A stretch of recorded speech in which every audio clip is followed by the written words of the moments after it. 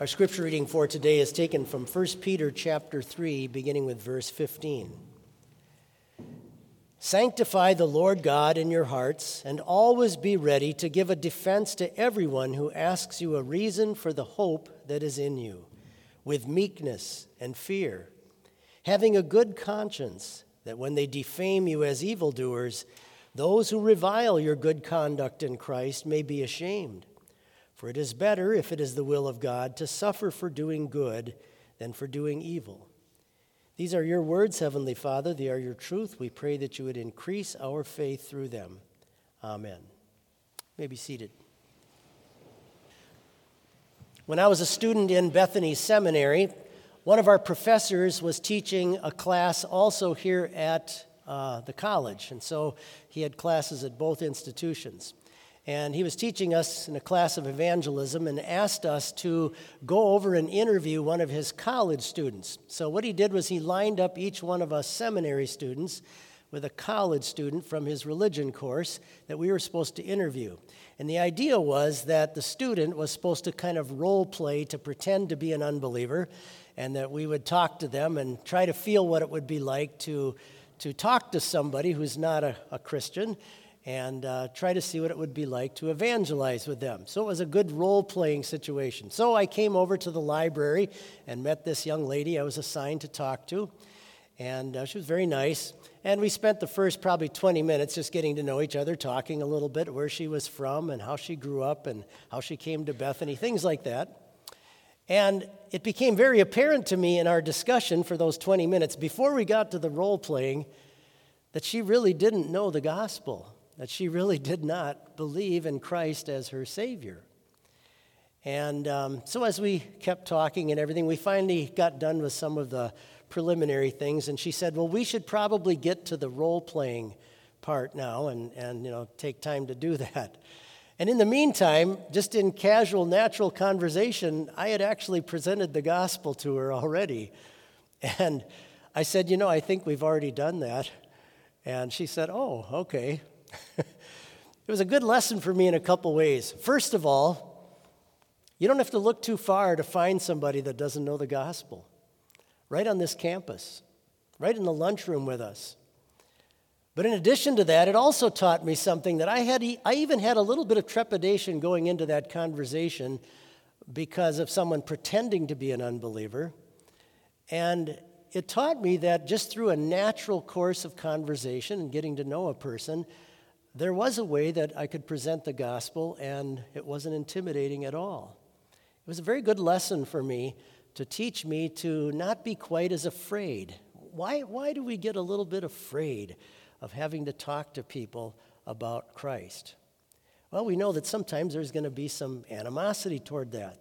Sometimes we're talking about some of the most sensitive issues in a person's life, and that might be kind of difficult. Even Peter, who wrote our text, think about it. What's the most famous story that you remember about Peter from the Bible? Probably denying that he knew Christ. Why? Because he was in a little fireside chat with some people, and he knew that at that moment, if he appeared to be connected to this Jesus that was being put on trial, it could possibly mean his own life. So his fear caused him to even deny that he knew anything about Christ. Isn't it ironic that God uses him, who's maybe best known for that? God uses him to be the one to write to us and encourage us to be prepared to give an answer to people, to give a defense of the Christian faith, and to present Christ to people. We understand that trepidation. We understand that the unbelieving world looks at matters of how we relate to God as something that's kind of a fearful thing, and something that it makes it very hard for us to talk about at times.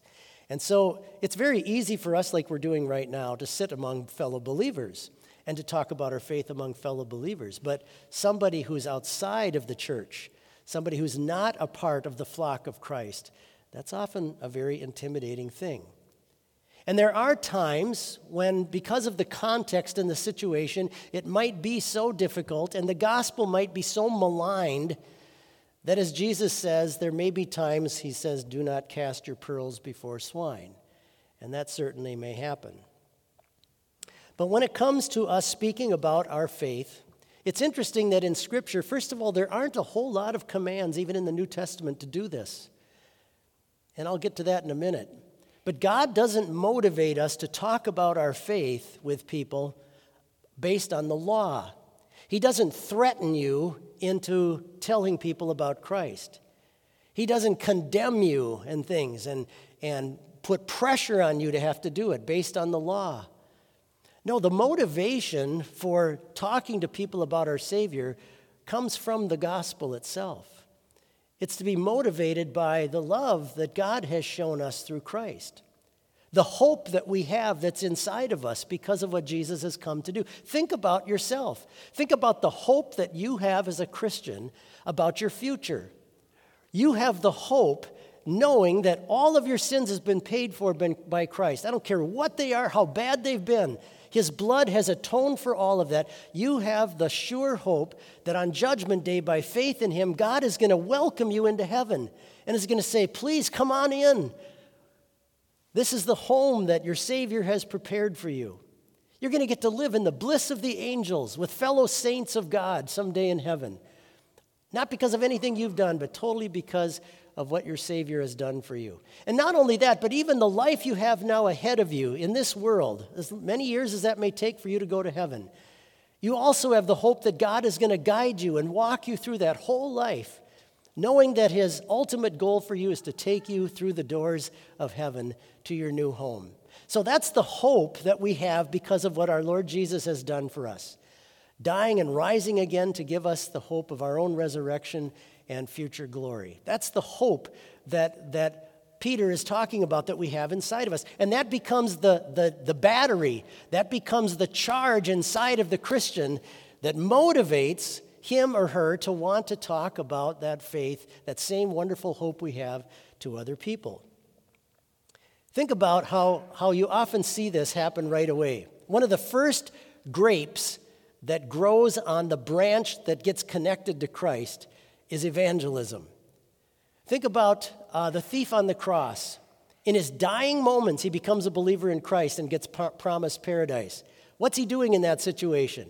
He starts to rebuke the other thief in hopes of convincing him to also be penitent of his sins and be forgiven through Christ. Think about the woman at the well. This woman who's had 5 husbands and she's now living with a guy outside of marriage, completely contrary to the Word of God, doing something that's completely sinful before God. And Jesus now comes and talks to her about this and pricks her conscience with that and talks to her about Himself being the water of life to give her the hope of heaven and so on. What does she do? We hear that she goes back to her town and tells people they've got to come out and hear this Jesus. The jailer at Philippi, as soon as he's converted, he goes back to his family, wants to make sure that they know about it. So evangelism is often the first grape that grows on the branch of the vine that is truly connected to the vine of Christ. St. Paul said this to the Romans: if you confess with your mouth Jesus is Lord and believe in your heart that God raised Him from the dead, you will be saved. Notice the connection from Christ to your heart to your mouth, okay? If you confess with your mouth that Jesus is Lord and believe in your heart that God raised Him from the dead, you'll be saved. And who knows how God might use even the smallest little confessions about your faith at times. When I was a kid, I used to love the story of Naaman, who had leprosy. He was a Syrian commander, and they had already taken captive the Israeli people. And this little, we're told she was a young girl who was a slave girl in his house, told his wife about the prophet back in Israel who could heal him and directed him, in a sense, to the power of God. Her little confession of her faith caused that whole story to take place. My dad was a pastor up in Grand Forks, Minnesota, and he said that quite frequently a woman in his church would sit in the back pew with her little kids. She was a single mom, and that there was often a woman with her. And he asked her one day, "Where do you find all these people you get to invite to church?" She said, "At the laundromat." That was where she had little conversations with people and said, "You should just come to my church."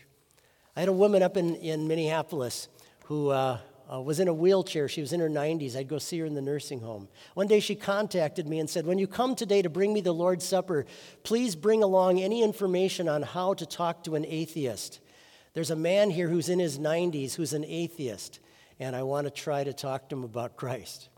You just can't shut up the church, you know? When you have this precious hope that's inside of you and you know what it means for you and you want others to have it, it's just going to find a way to come out.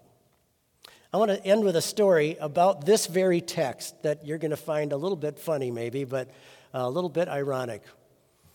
So the third year that I came here to teach at Bethany, I was asked to go up and preach at a church in Midland, Michigan. And there was a big youth rally that had gathered. And that Sunday, the pastor asked me to preach on this very text. Always be prepared to give a reason for the hope that is in you, and so on. So I preached that Sunday. 4 hours later, I got on an airplane in Detroit to fly back to Minneapolis. It's only about a 1-hour flight. And I was sitting next to a young man who happened to love baseball like I do, and we started talking sports and everything. And he finally asked me the question I was hoping he would never ask me, what do you do for a living? And I was like, oh, great, here we go. And I told him I'm a Lutheran pastor, and I serve at this college and everything, and I thought he's going to probably stop talking to me. And he started telling me about the horrible, horrible things that had happened to his family because of his church that he went to. And he went on to explain things about his church. He went to a church that taught him that part of what gets you to heaven is how good of a person you can be and how well you can live your life. And anyway, he and his family pretty much had walked away from the church. But then he wanted to know the difference between what I taught and believed and what his church taught and believed. And so I took out my napkin and I tore it in half. And I used an illustration that my grandfather used to use, one of the simplest ways to present Christ to people. And I put my name on one of the torn napkins, and I started to write down all of my sins on that napkin, all the ways I'd offended God. And then I put the name Jesus on the other side and left it blank. And I wanted to show him how all the wickedness in my life is so different from the perfect, pure life of Jesus Christ. And if I plan to be led into heaven someday based on my list, I would be terrified. You would be too. But then I said, this is what God tells us he's done for us in Scripture. I tore the names off the top, and I switched them on the list. And I said, God has put my sins and yours too under the name of Jesus Christ. That's why he went to the cross. That's why God had to damn him in hell to pay for our sins. And then I put my name over on the list that was perfect. And I said, God has now, through faith, gives us credit for what Jesus has done. And he's done that for you and everybody else. And faith is what possesses all of this. Simple little illustration. Probably took about 2 minutes to go through the whole thing. He said, I've never heard that before. I took down his name. I sent it to a pastor in the Detroit area where he was from. I don't know what happened. I don't know if he ever went to church again or not. God doesn't make me responsible for that. But he did put me in a situation. What irony, though. Just hours before, I had been preaching to people about always being ready, and God decided, you know what? I'm going to make this little preacher have to do that in just a few hours. Sometimes there might be very simple ways that you and I can confess Christ. But won't it be wonderful in heaven to find out all of the ways that in some way, shape, or form, whether it's through your offerings, whether it's through your prayers, whether it's through little comments that you make or little evangelism opportunities, whatever it is, won't it be wonderful in heaven to find out all the different ways that God used the members of his church who love Christ and have this hope that we confessed him in some way, shape, or form to help others be there. In the same way that someone confessed that Savior to you so that you could end up being there as well. What a joyful day that's going to be. Live for that. Work for that. Amen. Please rise. Turn to page 166 in the front part of your hymn book, page 166. And please pray together with me, collect number 140, prayer number 140. Almighty God, since you have called your church to witness that in Christ you reconciled us to yourself, grant that by your Holy Spirit we may proclaim the good news of your salvation, that all who hear it may receive the gift of salvation. Through Jesus Christ, your Son, our Lord, who lives and reigns with you in the Holy Spirit, one true God, now and forever.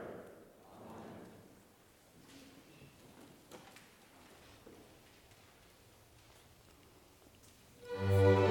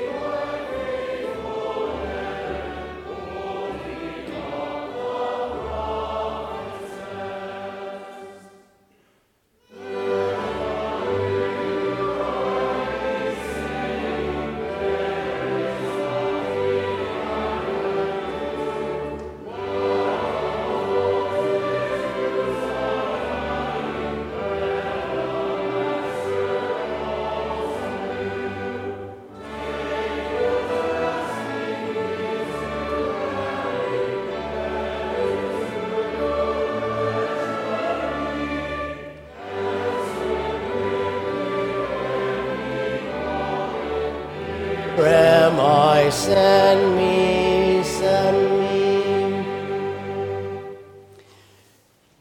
May the God of your baptism, the Father, the Son, and the Holy Spirit bless and preserve you. Go in his peace. Amen.